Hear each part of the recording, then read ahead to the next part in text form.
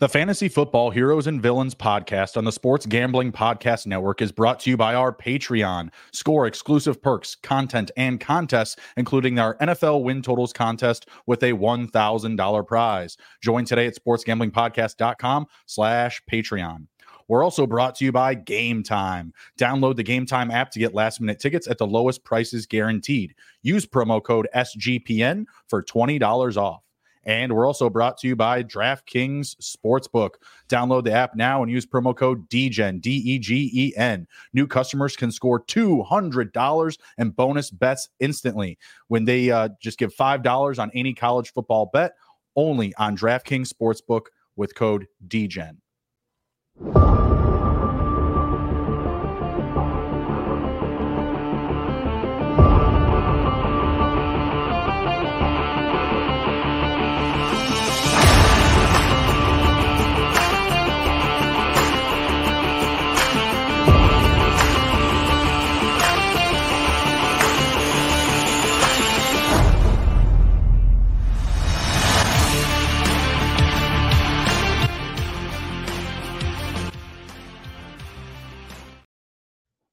D-Gens assemble. Welcome back to Fantasy Football Heroes and Villains. I am your host, Justin Bruni. Joining me, as always, is my co-host and partner, Mr. Andrew, the TD King, Rob. And we have a very special guest this evening, Mr. Justin Herzig. Hello, gentlemen. Good evening. How are we doing? Doing great. Good to see Andrew again. I think I just saw you, Friday last week, I think, in the middle of your 24 hours. So I'm glad that you survived and you look awake. You look rejuvenated. I love it. And then Justin, good to see you as well. Yeah, appreciate you coming on, sir. Appreciate you coming on, talking some RB sleepers. Loved your segment with the boys on draft day. I appreciate another Justin banging the drum for the over calculation of Daniel Jones shares for our boss Ryan Kramer. It was good to have another person bringing home the same narrative. It's a bit much. Also love that. I love the Moxie. That would be a great T-shirt. I love that line. And it's funny because Daniel Jones is my highest owned quarterback, and even today I did a little pod that I went through my exposures, and on DraftKings too I was Daniel Jones still my highest, but it's 16%. You pretty much need to switch the numbers from 16 to 61 and you almost have what his ownership was. I think he got him down. I think he got down to close to 50, didn't he, Andrew? Yeah, I think he ended at 49 or 50, but man, I'll tell you what, that's solid. The line, "Is that a made-up number?" went viral. That was just so funny. That's incredible. No, I was watching and driving, so I was trying to be responsible, but you can't take your eyes away from draft day. Got in the mix on a few of those drafts. It was good stuff. Justin, what are you up to now for your Best Ball Mania drafts? How many total? Gosh, a little over 1,000. I think probably around 1,050, 1,100 or so. That's for all underdog. No. DraftKings, some drafters as well. Basically trying to max out the drafters, that main one, maxing out a couple of the DraftKings one, the Best Ball Mania and Underdog, and then did a whole bunch before the really BBM kicked off with the variety of the kind of tournaments on Underdog. Okay. Very good. Very good. Well, today we are going to be talking running back sleepers. We're going to be tossing some names at you. Agree, disagree, target, fade, hero, villain, perhaps. First guy up here, I know that me and Andrew have just been banging the drum for him, Mr. James Cook. He's coming off the board as RB24. What are your thoughts about his situation for this upcoming season? Are you a buyer at his ADP? Are you moving him up ahead of his ADP? What are your thoughts on him? Yeah, so from a best ball landscape, if you asked me a month ago, I'd say I was a buyer because then he was going in that kind of mid 80s, which was just after the tier drop of wide receivers. And so that's a spot that I love.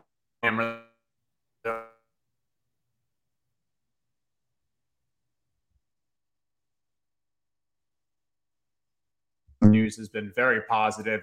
We actually seem to getting some goal line work. The question is that because Damian Harris has been hurt? What role is Latavius Murray actually going to play? So at James Cook, current ADP, he scares me a little. I think there's actually too much risk compared to what we're getting. There's other running backs where he's being drafted that I prefer more. So I think he's kind of jumped the shark. He's turned into a villain for me. He's gotten a little too expensive. Damn. What do you think, Andrew? Are you still trying to give him in bulk? Yeah, I mean, RB24, I'm not getting him in bulk anymore per se, but I will still throw him in. I know you and I have been on James Cook all off season long, as Justin alluded to, back when you could get him back in the 30s, close to RB40s like that. That was just a smash play back then. It has crept up, and I know this is a question I've asked, multiple people who do best balls. Once an ADP creeps up for a player, are you still on them, or do you kind of fade the public at that point because you've already gotten your exposure, back when it was really good, and now essentially you're getting a bad number, and as gamblers we hate getting a bad number, right? So it's I think it really depends on your build. If I'm doing a Bills stack, I don't mind still taking James Cook. I'm taking less and less of him naked though.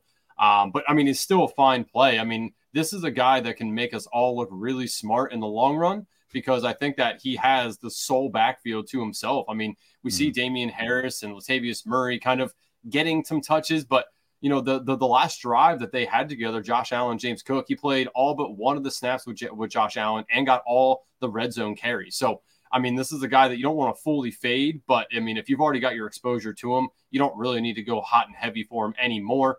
With that said, in redraft, I'm still going to be all over him. I mean, RB24, I feel like that's a floor play for him. Ceiling is an RB1, this year. No, I still consider him in like the hero category for sure. Someone that I'm still looking to target, but I want to get at ADP or after because again, the market has escalated or accelerated his value. So someone that I still feel like in a lot of redraft lobbies, I can get at value, or maybe, some of my friends or league mates aren't valuing me as high as I am. And I feel like I can still, get some value there. But I agree. The love, I think he's up to ADP 76. That's RB24. He's being butt-ended by like Javonte Williams and David Montgomery, and I also really want me some David Montgomery. So it's tough. Like if I'm in a situation where I have to pick between one or the other, and typically I'm leaning towards James Cook just because I'm seeing more potential like total opportunities in just touches. Right, David Montgomery going to split some work with Jahmyr Gibbs. Those two have been named like co-starters. So in that situation, I would still lean James Cook. But yeah, the days of getting him outstretched past like those like elite starting receivers, that's gone for sure. And I also think that when you start off like wide receiver heavy, you get into a situation where you're getting like James Cook as your first running back. I think in redraft, you probably want him as your second or third. Yeah. Justin, I wanted to ask you, what do you feel about the whole Josh Allen not running as much? Do you think that that's smoke? Do you think that he's just a gamer and he is just going to do what he does, especially in the red zone? I mean, we see that he's one of those quarterbacks that will get design plays, rushing plays in the red zone. Like, how do you feel about Josh Allen's rushing ability this year? Yeah, and I think in that red zone area, Josh Allen's touchdowns, it's not so much like this is like Lamar, Jalen Hurts, where, hey, this is like a primary go-to function. A lot of the Josh Allen it's not a true scramble, but it's definitely more of like maybe an RPO where he has that ability. He has that option. And I think when, hey, pedal to the metal when it comes game time, it's hard to say, hey, we don't want you running as much. So I think like, maybe we don't do as many of those like, hey, we're actually going for first and goal from the 5. We're going to use Josh Allen as our kind of fullback. But I do think like he's still going to be used around that end zone. He still is just going to be, a very what am I going to say? Able to move around the pocket and can very much get around in that red zone area. So I do think like we're just going to see him be able to scramble and still kind of use his legs. And that is going to hurt the other running backs. And I will say, I would not count out the Damian Harris and Latavius Murray, especially around that area. Latavius Murray, yes, he's 32, 33 years old, but he has been a thorn in many of our other running backs across his career, and they brought him in for a reason. I wouldn't be shocked if we see Damian Harris, Latavius Murray, both backs who've had a lot of success around the goal line, getting more of that duty. Yep. Yeah, no, totally agree. Again, James Cook, it's going to be hard to fade him. I mean, it's a very good offense. We always talk about running backs on a great offense, lead to fantasy points. So, I'll still be in on James Cook. Justin, before I go to my first guy up here, I do want to tell the good people about Game Time. Game Time is gametime.co, not to be confused with gametime.com. One of the best things about Game Time is I had used it a little bit ago when we were going to a concert.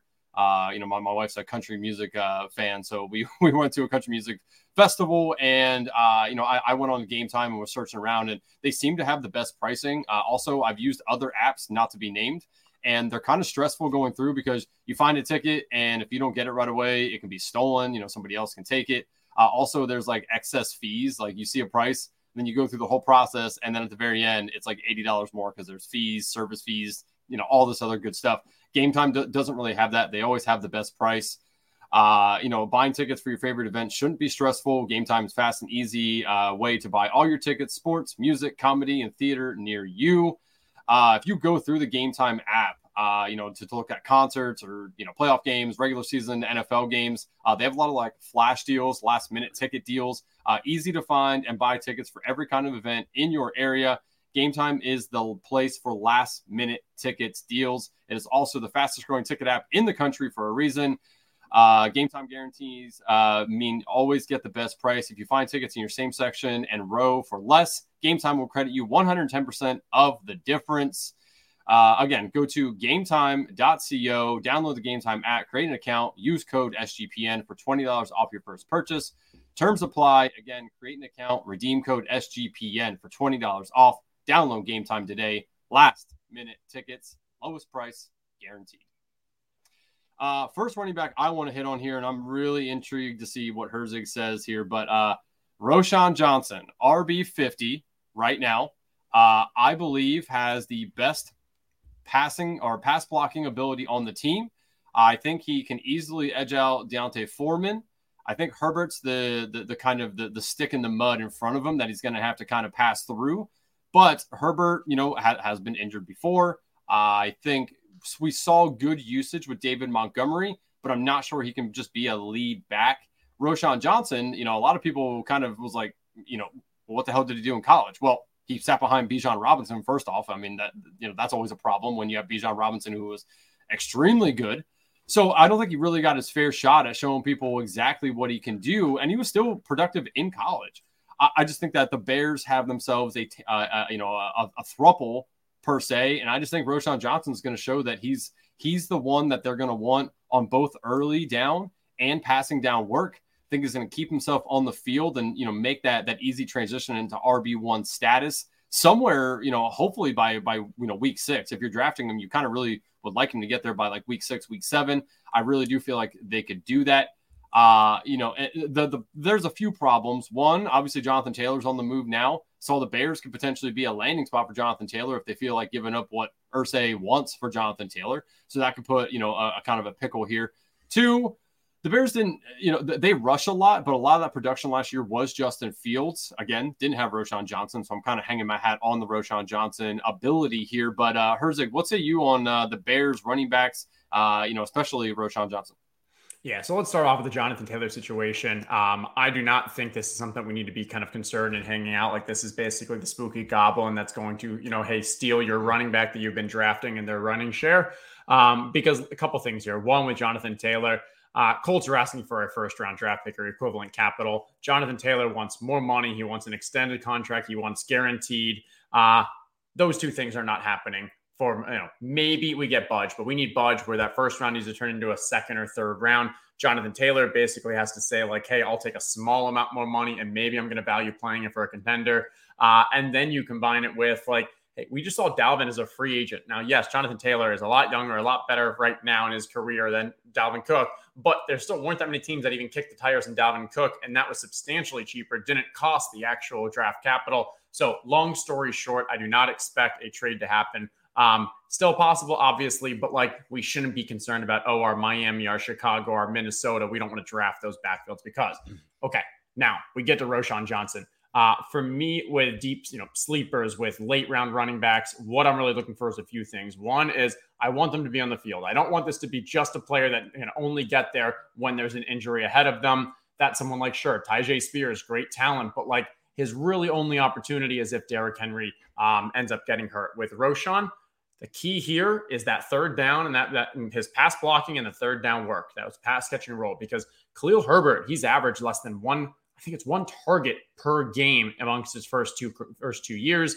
D'Onta Foreman, not a pass catcher either. Like, there is a clear opportunity for Roschon Johnson to be that pass catcher in this offense. Granted, it's Justin Fields. He's not throwing it that often, but you still have down and distance situations where you want to have that player on the field in case you want to have him run that route. Like, it's still kind of a system thing.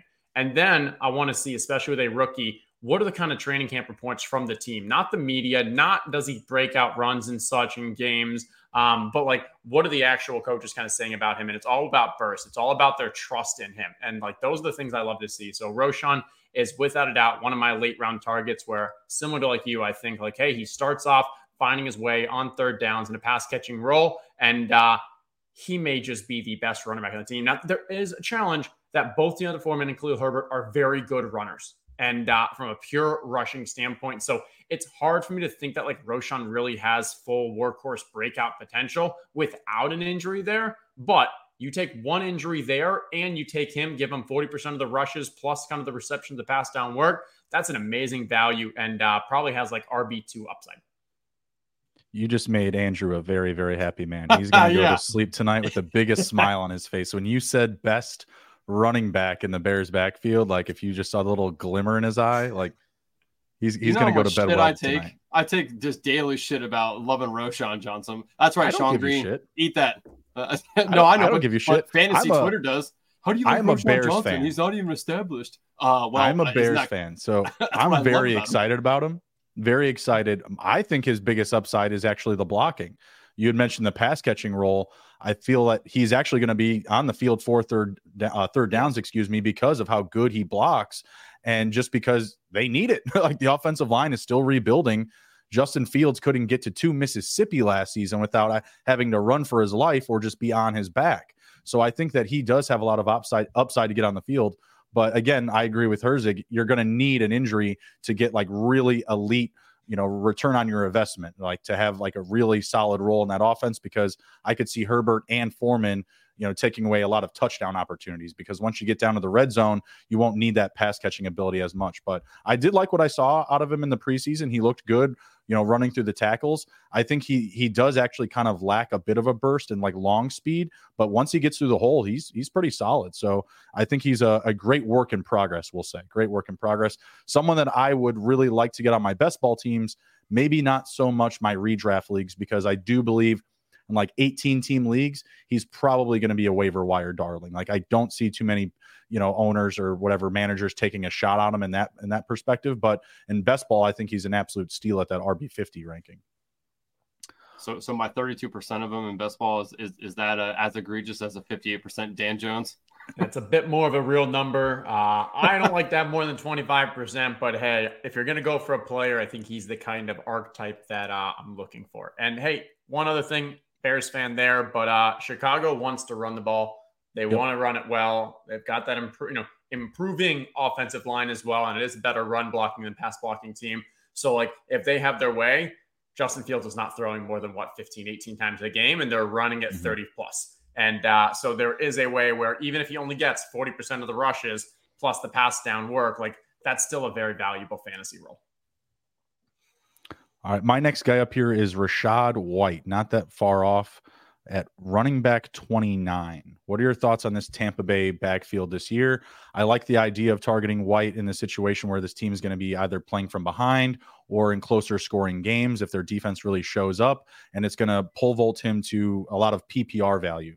So if you're in like half point PPR or PPR, my thoughts are that he's going to be, rock solid at this ADP and definitely finish ahead of this, RB 29 ranking. What are your thoughts here? Rachaad White scares me. Me a lot. He's a 4th round running back. So we already have some draft capital kind of, concern. I believe the things we like about him, the reason why he's drafted where he is from a positive standpoint is because he's only competing against Keyshawn Vaughn and Sean Tucker. And who's the other? Is it old Cardinal? Chase Edmonds? Yeah, there you go. Chase Edmonds, Cardinal Miami. It's tough.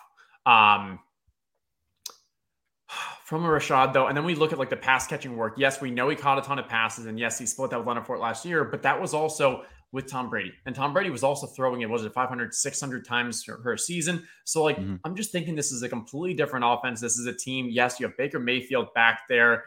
They may win how many games? 4 or 5 games. Like I believe that Rachaad White is probably a decent floor play, assuming he can keep the job, which I believe he does. But I think there's just substantially a lack of upside with just such a bad offense. And I wouldn't be shocked, like, if, hey, it's just such a bad offense, you end up seeing more usage out of those other backs. Maybe Sean Tucker actually, hey, if he's healthy, he had a draft profile that he should have been like a 5th round draft pick, but the injury is what kept him from getting drafted.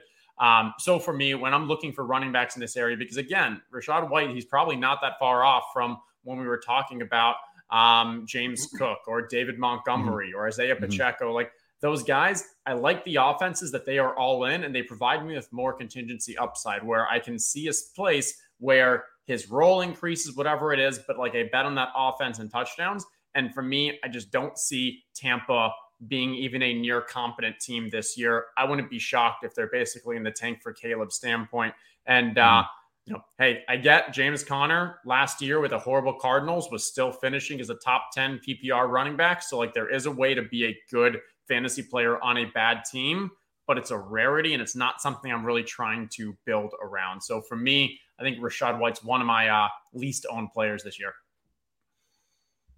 What say you, Andrew? I just checked. I have 5% exposure to him, so I'm also kind of staying away. I have taken him on some Tampa Bay builds, week 17 correlation builds. I liked him a ton last year because I could get him way late, and it was a guy that I thought could have a good passing down role for the Bucs, especially with Tom Brady there. We know what Tom Brady can do, just all that good stuff.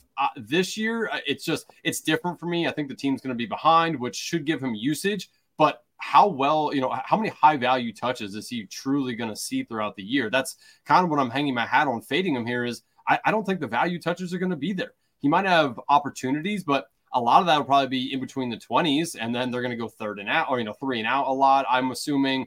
I don't think that the Bucs this year are Seattle of last year, where everyone's kind of fading them and then they surprise everybody. I think they are who we think they are, right? Like, they just named Baker Mayfield their starting quarterback. Name me the last time Baker Mayfield was truly good for fantasy players. That would have been with the Browns when he had Jarvis Landry and OBJ. And it's just, I just don't think it's going to work out for Rachaad White in the offense this year. I think he'll be a buy next year again, because the ADP is going to drop and then he might get back in it too. But this year I'm just staying away. It's going to be far and few in between when I finish up the rest of my best ball drafts that I take him. With that said, he is a good running back. I do like him a lot. Again, I just worry about the high value touches, and that's just there's other guys that go around in his range, and running backs and wide receivers that I'd much prefer to have that I think just have a higher ceiling case. And if you're trying to win $3 million, you want guys that have a high ceiling case. Rachaad White's just not it. Yeah, like I said, I like where he's going per the role that he should have. If that's going to change up drastically, then, I'm definitely going to be in the wrong here. But I keep him in the hero column just because he's going to have probably the most touches of the running backs in that group.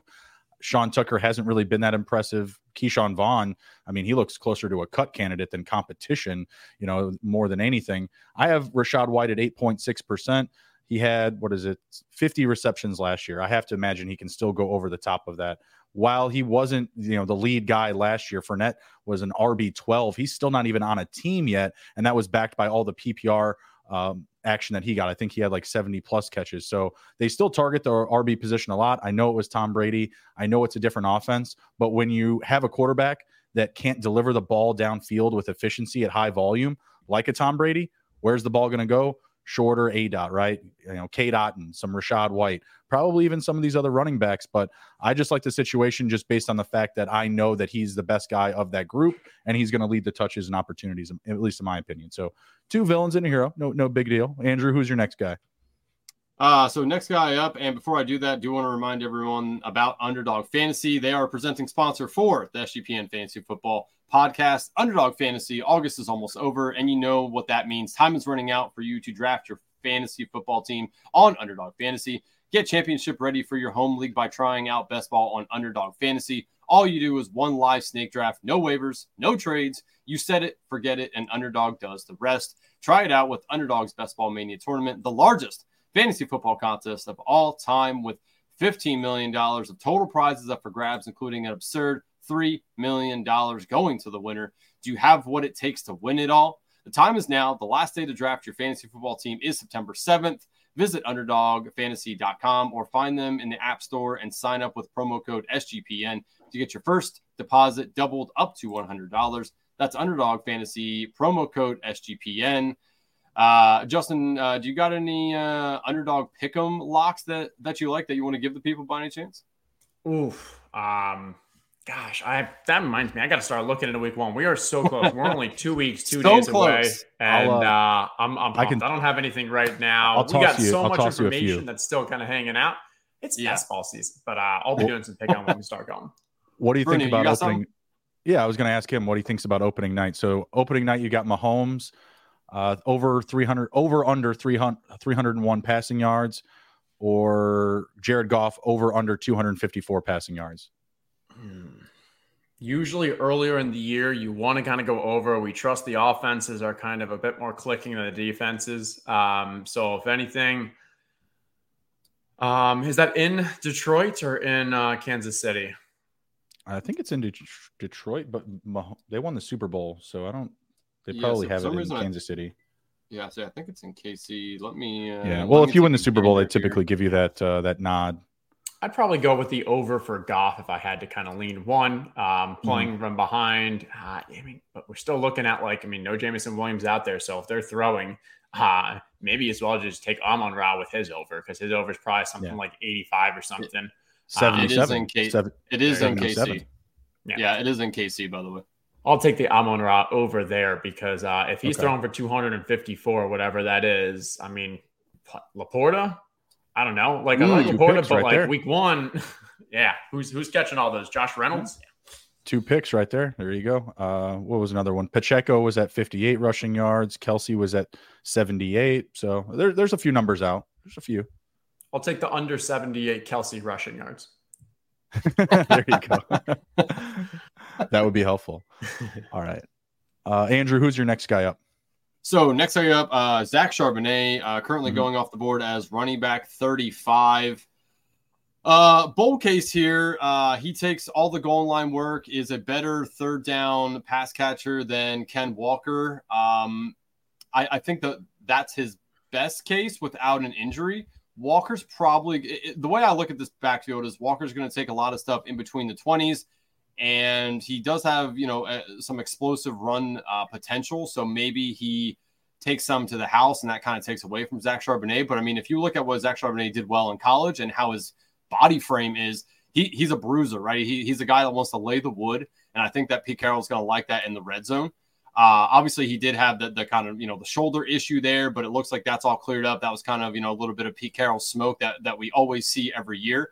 So I'm not too concerned about that anymore. Obviously talked to our SGPN football doc, Sebastian Fearon, about that. And he kind of eased my mind too a little bit about, the shoulder issue. So that's, set sail here for Zach Charbonnet, I believe. It's again, his bold case is, I think he's going to score a decent amount of touchdowns in the red zone.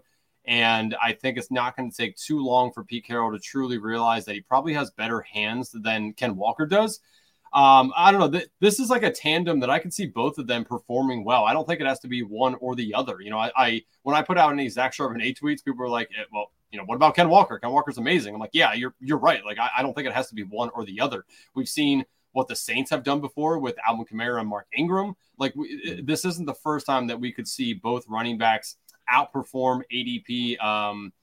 And it just, I think that, again, the case for Charbonnet without injury is touchdowns, third down work, and the ability to show that maybe he gets a little bit of work between the 20s without really overstepping Ken Walker.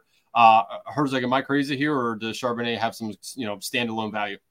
All right, now you're talking my language. Now we've got to a player that is an absolute kind of target where he is going to be on the field from basically day one. He's going to have a role. We don't know what that role is, and I think that's okay. And I think our lack of clarity on what the role is between him and Kenneth Walker is only a positive at where he's being drafted, because it could be the pass catching because he has that in his skill set. It could be the goal line work because he has that in his skill set.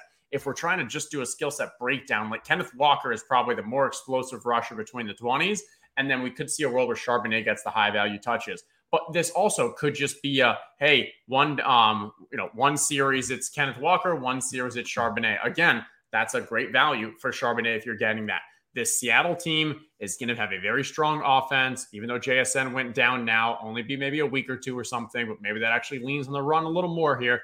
Also, don't forget, they get 4 games, 2 games against Arizona, 2 games against the Rams. Those are 2 of the worst teams that you can imagine. They're probably going to be touchdown plus favorites in both of those. That means a lot of rushing. And most importantly, again, that contingency upside, like this is all assuming Kenneth Walker is healthy. If Kenneth Walker goes down, Charbonnet immediately boosts into probably a top 10, maybe even top 7 running back potential there. Absolutely love Charbonnet from a standalone as well as contingency value, drafting a bunch of him. You know, I can get used to a Best Ball Mania winner liking all the picks that I throw out. This is good. I'm really enjoying this podcast so far. In a good situation with a good offense. I like the opportunity there. And I mean, he's absolutely free going at his ADP. Andrew, what'd you say it was? RB 50? Charbonnet's RB 35. Roshan was 50. Oh, RB 35. Oh, Roshan both tremendous values, though. You can say it. And I think what's important there when we're talking about like value, and so, I mean, I think it's helpful, like, hey, to use this RB 35 versus RB 38 and such, because we want to compare from a running back, but the drafter should be thinking about it less of comparing a running back to a running back and where of comparing that running back to what else is available at that part of the draft. Because where Charbonnet is going, I think on Underdog his ADP is like 103 right now. That is after there's a major tier drop of wide receivers. So, okay, we shouldn't be drafting wide receivers in that area. Quarterbacks, you could be looking at quarterbacks, but if you already have your elite one, if it's not a stack option, okay, then we're not looking at quarterbacks.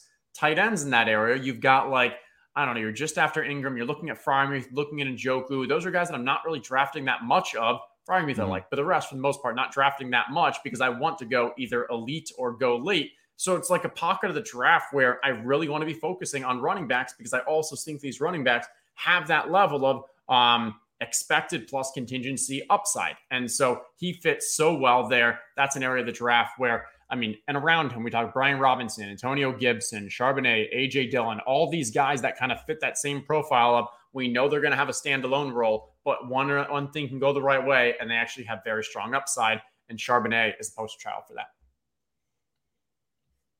Yeah, 100% agree. Speaking of that range, I have Isaiah Pacheco at RB 30, a part of one of the best offense in the league, playing alongside Patrick Mahomes and the Chiefs. Good situation, but it seems like, you know, we still could see a pulse for some of these other guys, maybe Prince, maybe Clyde Edwards-Helaire. What are your thoughts on Pacheco this season? He's now cleared for contact, so he's back. He's going to be, you know, wheels up for week 1. There's no issues there, no injury concerns. What are your thoughts about him for this upcoming season? Because I feel like the market is a little bit lower on him than what we would, you know, what we would have thought about like Clyde Edwards-Helaire, his rookie season, you know, going as like RB 12, you know, seeing how well Pacheco played down the stretch last year, but yet he's still parked at RB 30 or beyond. So I'll start with the 2 negatives for Isaiah Pacheco. The first one is he's not going to catch that many passes, and he's probably going to be taken off the field for third down. They have McKinnon. As long as McKinnon stays healthy, we've seen that last year. We've seen that already in the preseason this year. Like, it's pretty clear Isaiah Pacheco is not going to grow his role into a 3-down pass catching back. So that's hit number 1. Hit number 2 is there still is CEH. There's this generic Prince kid. So, like, there are still players that could threaten Pacheco's role. That said, I think Pacheco has the greatest line of sight to it, already has the job and should keep it, but I at least want to bring those 2 things up. Now, the positives. One is, when I'm just looking at from a pure projection standpoint, he is right now about a round and a half value just because of people letting him drop because of the injury. Turns out he's looking good. He's going to be back. He's already back in practice. He's probably going to be ready for week 1 without many limitations, but he's dropped a round and a half, almost 2, because people just see that Q tag and they've been a little concerned. Is he going to be there for week 1? Is CEH actually going to, going to be spelling him, going to take actually a little more of that work? So I like the value. And then we think from an upside standpoint, a running back here that's attached to a Patrick Mahomes offense, like even if you're not getting the pass down work, you could still have a boom, 14, 15, 16 touchdown season just because of how efficient and high powered that offense is. Yes, Mahomes, obviously because of his talent, is able to kind of pass a little more around the end zone, but have a couple of those 1-yard lines. As long as he's getting the goal line work, which I fully expect, I think he is going to be the primary running back there. I like him. I wouldn't say I am like, oh my God, I need to be drafting a ton of him, but I am overweight on him. And the time to draft him is now because now I think is where you have the kind of, he's healthy, he's not going to fall anymore. He'll probably actually start rising in ADP. So start taking him now. Yeah, 100% agree with that. That's what that was gonna be right out my mouth next, was just he's gonna go up the closer we get to kickoff, closer we get to like Labor Day, when a lot of drafts are going on, especially in your redraft league. People are going to be all over him. So definitely someone you want to target now if you're getting in some drafts like this upcoming weekend, a couple of weeks still out till kickoff. Are there any receivers, not including Travis Kelce, any receivers on this roster that you would actually rather have over him? Because it feels like the pecking order has him potentially like right behind Travis Kelce. Yeah. So wait, so pecking order is in for receptions or just total volume in the offense? Yeah. So here's my theory on Kansas City. I'm going to take us back a year when we're going into last year draft season. You had Juju Smith-Schuster was being drafted kind of in around a 5th round or something. And I was guns blazing. I was drafted a ton of Juju Smith-Schuster. My thesis was, hey, number 1 wide receiver. We've seen it from him in the past, actual success levels, being attached to Patrick Mahomes. Like, this is just a great play. Now, yes, he had probably a 3-game stretch in there amongst his injuries where he actually did look really good, but overall it was a miss. However, Patrick Mahomes and that offense were still very efficient. They were clicking and they won the Super Bowl, and they did it all through Travis Kelce. And I think the takeaway from that year is that you don't actually need to have, Patrick Mahomes doesn't actually need this alpha wide receiver to emerge to have the type of offense that he wants to have. And so I was wrong that year. This year, I've taken that learning and I've kind of said, okay, I'm not going to fall into the trap again, because I think too often right now people are saying, oh, it's got to be Sky Moore. It's got to be Kadarius Toney. Like, I need to find that wide receiver who is going to hit in a Patrick Mahomes style offense. But I think the truth is that, yes, one of those could, but I think the more likely scenario, assuming Travis Kelce stays healthy, is that none of them really emerge and it's just kind of spread around. And maybe for best ball, that's okay, because on a 1-week sample, you could still have that MVS game where we had the 10+ receptions, huge game. But for the most part across the season, like, I don't feel like I have to go and try to figure out who that right Kansas City wide receiver is. If you want Mahomes, you can take Mahomes. If you can stack him with Kelce, obviously awesome. You can get bits and pieces, but I don't think like, oh, we need to figure out who that alpha wide receiver is. Anything to add, Andrew? No, I mean, I agree with that. His sentiment on, I think it's going to be spread around. I don't think that we need to find out which guy is going to be the dog.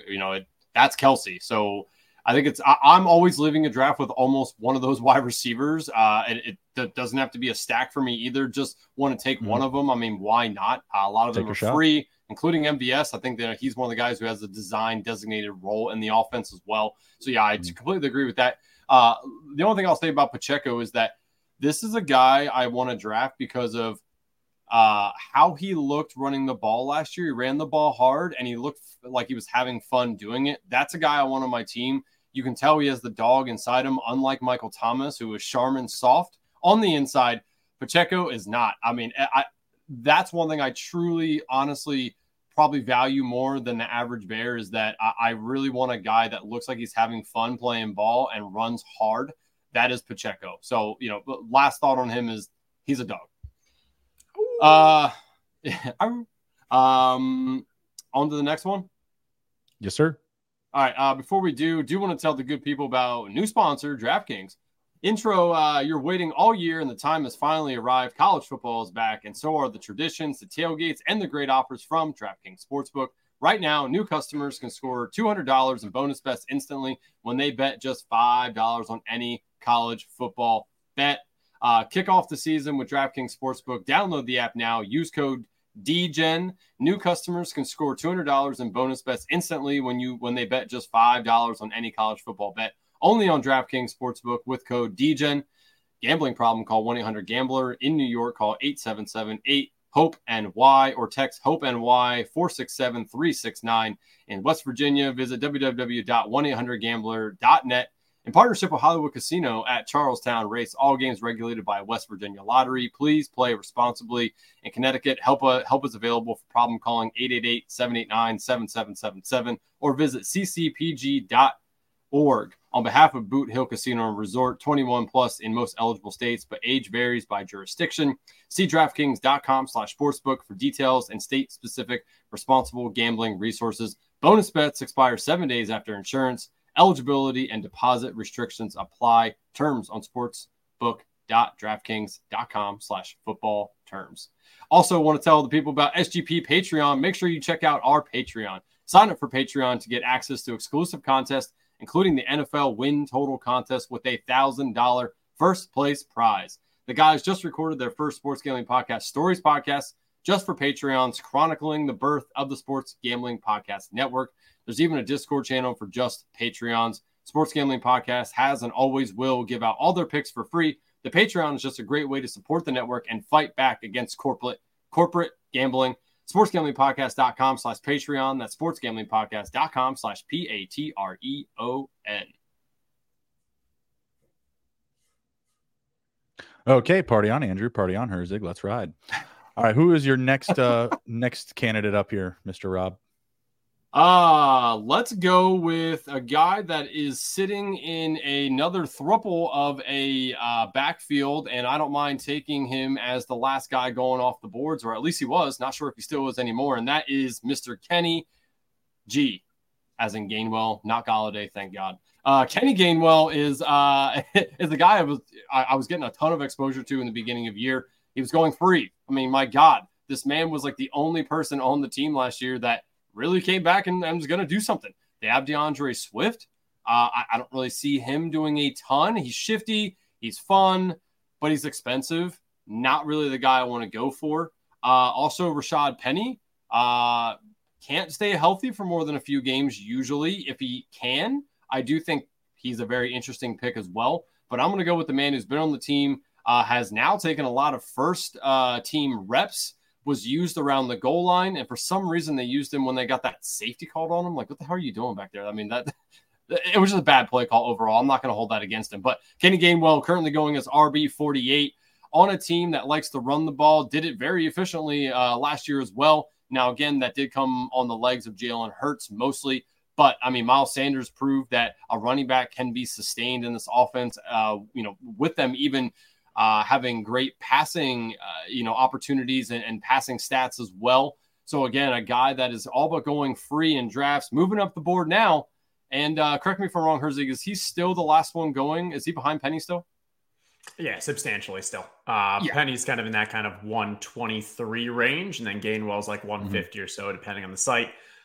For me, with Kenneth Gainwell, I've about 2x exposure, up to 15% on him. Majority of my exposure is when he was being drafted around like 170, 175. He was just an auto click. There was just no reason not to, because, hey, you're getting the cheapest piece, and I'm saying very cheap piece of a high-powered Philly offense that does like to run the ball.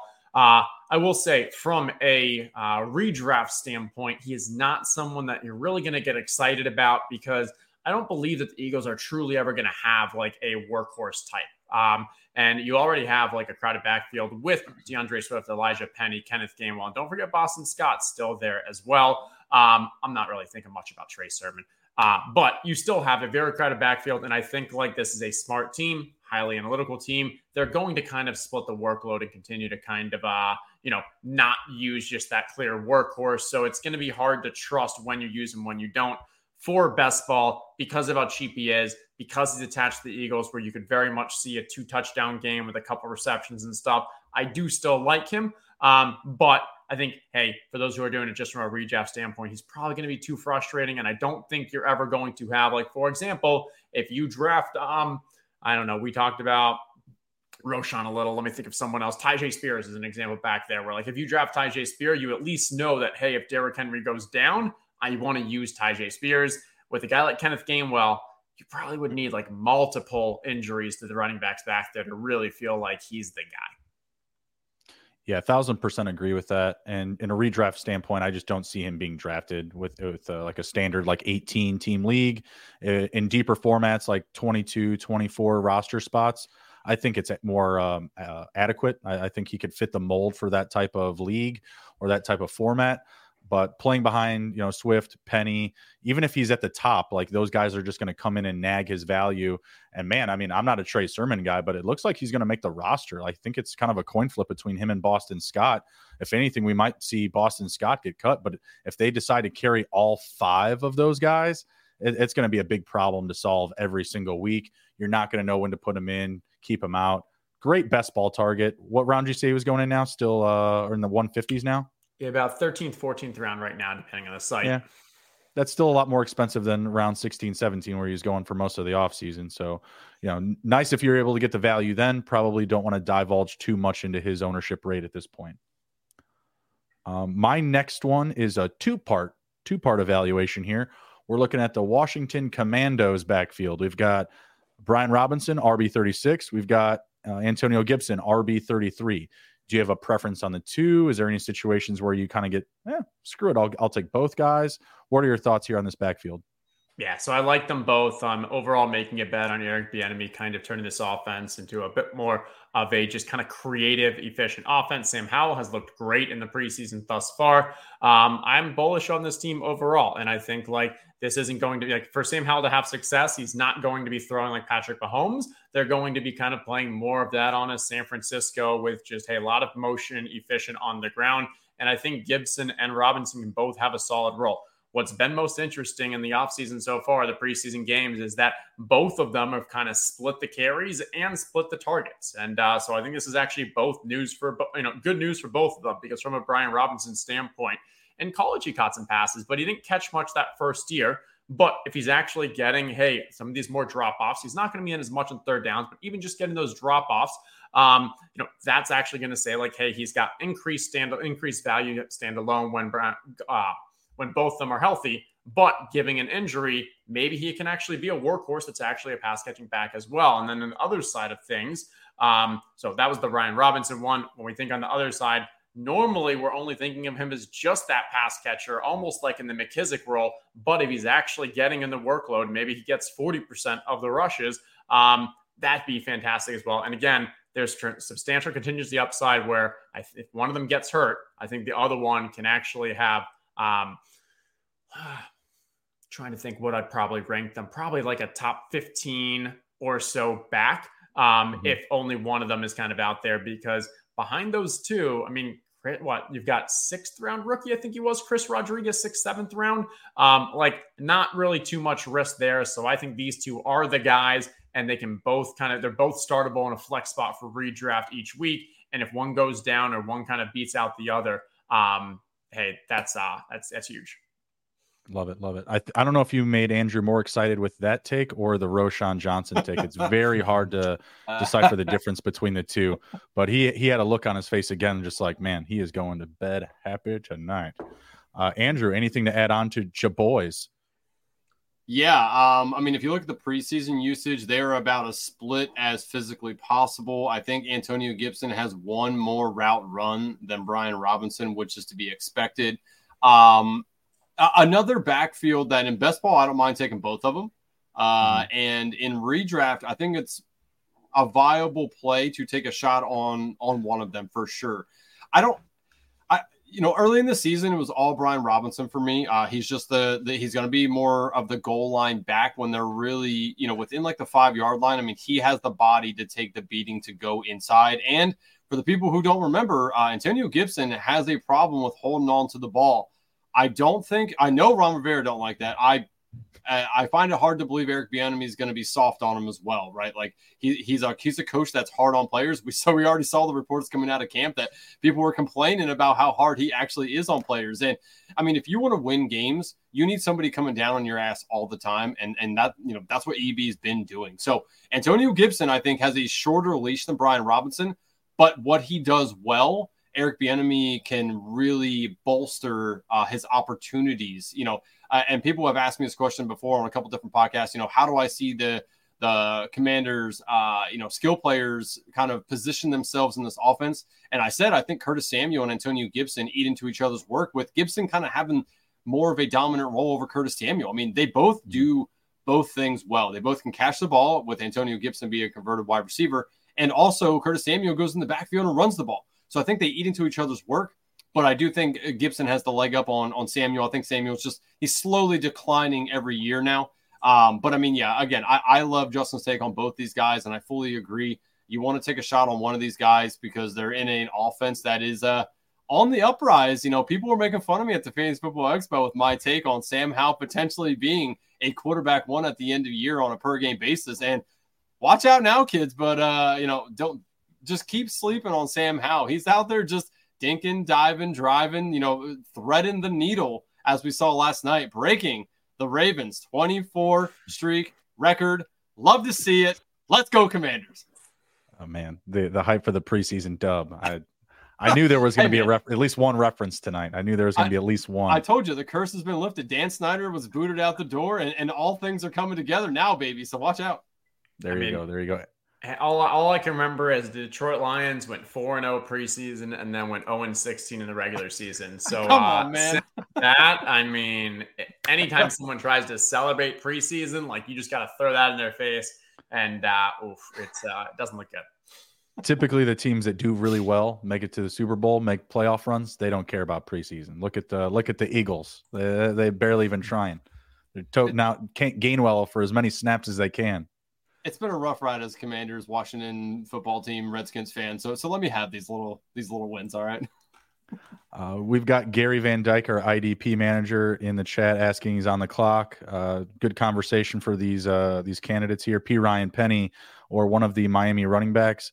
I really like Wilson a lot here, but in this spot, I would probably say Samaje P. Ryan, another sleeper that's going to have great standalone value this year, playing alongside Javonte Williams.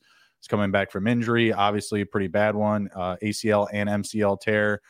Even if Javonte Williams plays a full healthy season, still love P. Ryan's standalone value here. We just got done kind of talking Penny, how he's middled in that backfield. Again, I really like Wilson, but I feel like you could get both P. Ryan and Wilson. What do you guys think?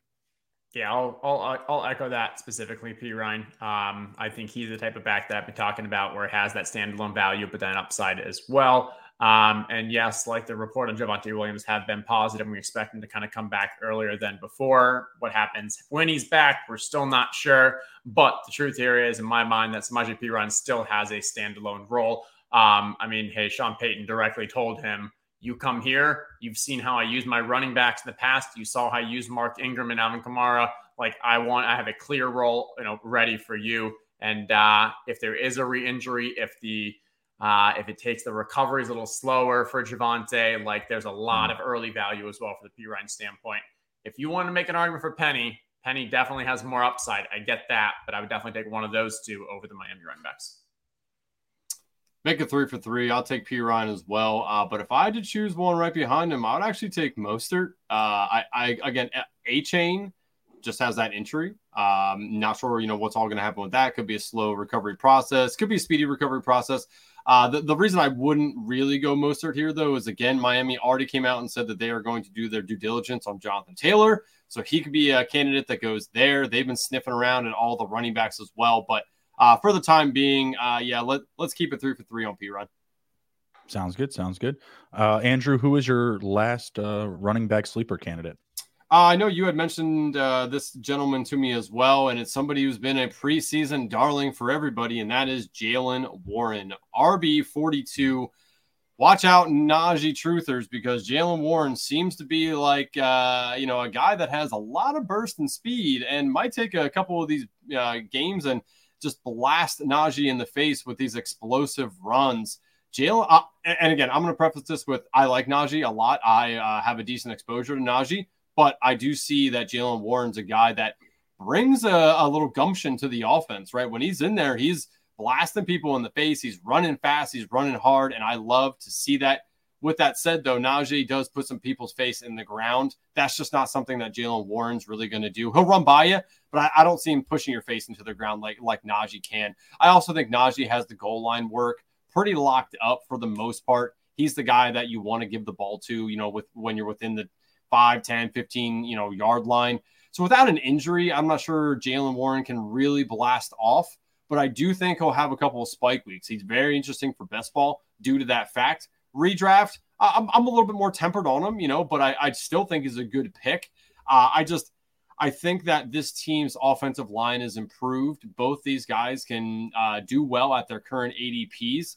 I love both running backs. So Najee truthers, it's all right. You can still love Najee, but you can also like Jaylen Warren as well. All right. That's a lot there. There's a couple of good things going for Jaylen Warren. One is he does have a clear role. We saw it last year. We're expecting to see it this year. third downs, and occasionally getting some of the first or second from Najee. Second good thing, he's a better player than Najee Harris. And maybe that's a hot take. And but I believe that. I think that he actually has shown, and I think the next-gen stats have shown that like Jaylen Warren is just an overall better player, more explosive, definitely better in open space. And so like he has a role. I think he's the better talent. The problem is he has so much other things going against him, and that is the coaching tendencies. They've made it clear they like Najee more. They've made it clear that Najee is their guy.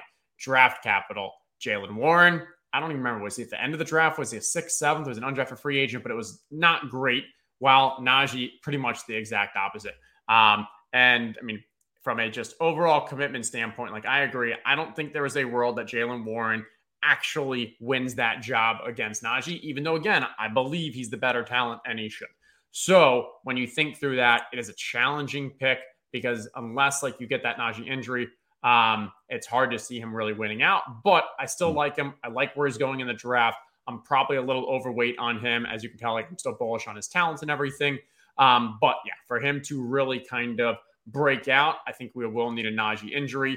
That said, if you do get a Najee injury and Jaylen actually gets this backfield to himself, he may not give it up. I famously had a dream that Jaylen Warren scored 3 touchdowns opening week of this upcoming season. Yeah. True stuff. It'll be far more famous if it actually happens. That's true. Yeah. You better bet that, because if you don't and you had that dream, you were going to kick yourself in the ass. Well, I'll tell you what I won't be betting on opening week, and that was the Matt Stafford 8 passing touchdowns. Same dream. I don't know what I was doing on my phone in that dream, but the numbers were off the charts. I don't know what was going on. If you can't tell, I've been drafting a lot of teams. Been in the streets a little too often. I have 23 teams left to go to make it to 150 here. So coming down the stretch, Jaylen Warren, not someone that I'm overweight on. I am like completely the opposite here. So I'm a big Najee guy. And that's because I think a lot of folks believe that Jaylen Warren's path to production is being that pass catching running back. Najee also gets a lot of targets. He gets like 5 or 6 targets a game. And I feel like that is the easiest way to bring Kenny Pickett along, like really move the needle for him is to keep the passing air yards down, not have him threaten the deep field too often. And that's why we still see a ton of target opportunities for Deontay Johnson and a lot of opportunities for Najee, because I mean, when we saw Najee really get the bulk of the workload down the stretch, the team also just played better. Like for their team as a whole, it was better when they were giving Najee the nod, when they were talking about giving, Jaylen Warren more of a role. That Najee just started to turn up. Like when everybody, went, full villain on Najee, he flipped the page and said, "Hey, I'm a hero, by the way," and he just crushed it down the stretch of last year. So I have about 4% Jaylen Warren and about 18% Najee Harris. So I'm completely opposite there, despite having literally like dreams that Jaylen Warren's going to score 3 touchdowns in a game. It's absolutely crazy. That, Andrew, I can get in on. I'll give a bump to whatever sports book will give me the opportunity to get 3 touchdowns for Jaylen Warren in week 1. We'll see what happens there. Any other running back news that you wanted to ask Justin before heading out? Justin, do you have maybe a lock destination or some perception on where Jonathan Taylor might go? I know you said Ixnay on the Bears. As a Bears fan, I agree. I'm also not in like the Dolphins, category here. I don't think that he's going to land with them. If they weren't paying up for Dalvin Cook, I can't imagine they're going to pay some luxury to Jonathan Taylor. Yeah, I mean, honestly, I think the most likely scenario is going to be he plays for the Colts. And I think the Colts are kind of doing what the Ravens did with Lamar, where it was like, oh yeah, go see what the market is. They go see how that worked. They didn't give you a guaranteed contract? No? Okay. Damn. And yeah, I think Jonathan Taylor is going to get a little of that when you look at the larger macro environment that we've seen with the running backs this year. But that's going to be tough, because then Jonathan Taylor is going to come back to the Colts with his tail between his legs. And sure, he'll play for them, but this is the team that it's a bad situation. He's not going to get high value touches from a goal line work, from a receptions. Like Anthony Richardson takes away both of those things from him. So, and then say he gets a midseason injury. Oh, my calf. Oh, my ankle. Like he's not fighting back for them. So it's a scary situation for me. I will add, though, if he gets traded, I believe that any destination that trades for him will be a substantial increase in his ADP value, in his draft value, than where he is right now. even if he gets less usage, which would probably be the case for most of those places because they're probably going to teams that are in contention and there's already some form of a running back situation. I believe he gets the high value touches. He increases his receptions. He gets more goal line work because the team is a contender and they're actually scoring touchdowns. So if you have Jonathan Taylor, if you're drafting him, you are hoping that a trade happens. However, I am cautiously just cautious. I don't think it's going to happen. I agree with you. If I had to pick a spot that made sense, at least to me, team that's in contention has opportunity, it'd be the Minnesota Vikings, but I don't see them paying up for what it's going to cost to get him. Yeah, I mean, unless you really think they just knew that Dalvin was cooked and done, it seems like that Minnesota team, they realized their team's actually not that good. And despite what they did last year, despite them kind of going on that crazy run of wins, I think there's a little more kind of level-headedness in the building saying this may actually be a bit more of a rebuilding year than we expect. And we need to get out of some of these expensive contracts. That's what they did with Dalvin. Madison, they seem to be pretty content with. Maybe if they're going to bring someone in, I think they're bringing in a Leonard Fournette or a Kareem Hunt or something that's a little offsetting. I can't see them after all this work to offload contracts and bring on a Jonathan Taylor size one. Do you like Ty Chandler there? Yeah, I mean, the entire ETR team is. Silva was on him probably 2-3 months ago, and I was like, we didn't even know much about him and such. Then from there, the reports from their coaching staff, they liked Ty Chandler last year. Then he had the ankle injury, so it was pretty dumb. It was just kind of sad that he was never able to earn that role. Then all the reports are that hey, he needs to step up. This is the year for him to step up. So that gave me confidence. They actually wanted him in that number 2 role rather than bringing in another back. And then in the most recent preseason game, yes, the other running back that he's in contention with was hurt, but we saw Ty Chandler actually look really good when it was a play that should have got 3 yards, he got 7 yards. When he should have got -2, he actually got positive yardage. He picked up some great blocks. He was using the passing game. That was what you really want to see out of a potential number 2 back. Do you think Leonard Fournette and Kareem Hunt don't play this season? I mean, we're 16 days away from kickoff. 16 days. The Kareem Hunt one's interesting because we saw him go to the Saints, and then we heard that before going to the Saints that the Colts called, so then he was going to go to the Colts, but then the Colts situation is Jonathan Taylor, so at least we know that he's interested. With Leonard Fournette, all we heard is that he visited the Patriots, and this was a few weeks back. Right. So I don't think this is a Will Fuller situation where they don't want to play anymore. I do think they do want to play, but I'm not sure where that landing spot is. Most likely scenario in my mind is that after week 1, when teams no longer have to give guaranteed contracts, that's when maybe they get signed. So now they get a little flexibility with the contract aspect. Maybe we continue to see, are there any late injuries? I've definitely slowed down on my Leonard Fournette drafting just because decreased spots, decreased time. It's a little more risky. But my bet is Leonard Fournette will start. He'll be on a team starting some games this year. I don't know if it's week 1. I hope so. I've got 12%. I've got a lot too. Yeah, it's not great. It's not ideal. All right, Andrew, anything else before we head out? My God, I could ask Justin a billion questions. You've got one. You've got one. Yeah. Last one for you. Goodbye or great buy, goodbye or no buy on Jerome Ford and Chuba Hubbard. Okay. Both of those have fallen about 20 to 25 picks because of these injuries. But all signs point to, I believe they're still the number 2 on each of those teams. I think these are currently good buys specifically for best ball because you're buying in the 190s for Jerome Ford. From what I understand, yes, it's a week-to-week injury, but he should be back right at about the beginning of the season. And the fact that they haven't been any news about trying to get another back in, I'm not scared of kind of Demetric Felton or someone taking Jerome Ford's role. I think that hey, he's still going to move into that Kareem Hunt role. Now, if Chubb goes down, can he increase that role? I doubt it, but you know what? As an 18th rounder, that's still okay. I think he has an every week role. Chuba Hubbard, I like him because I think there's still a level of ambiguity in what's going on with that offense. Miles Sanders, I think the gap between him and Chuba was too large. Now, the concern with Chuba, not only I think it's an ankle, but definitely an injury, is also is Raheem Blackshear all going to kind of cut into that as well. So that concerns me a little more than the Jerome Ford. But then I'll also say I think Chuba maybe actually has more upside and actually a more maybe path to earning more of that kind of Miles Sanders type role. We've seen in the past with Deonta Foreman and Chuba Hubbard, both of them kind of having either game by game or in the same game roles. So I like it.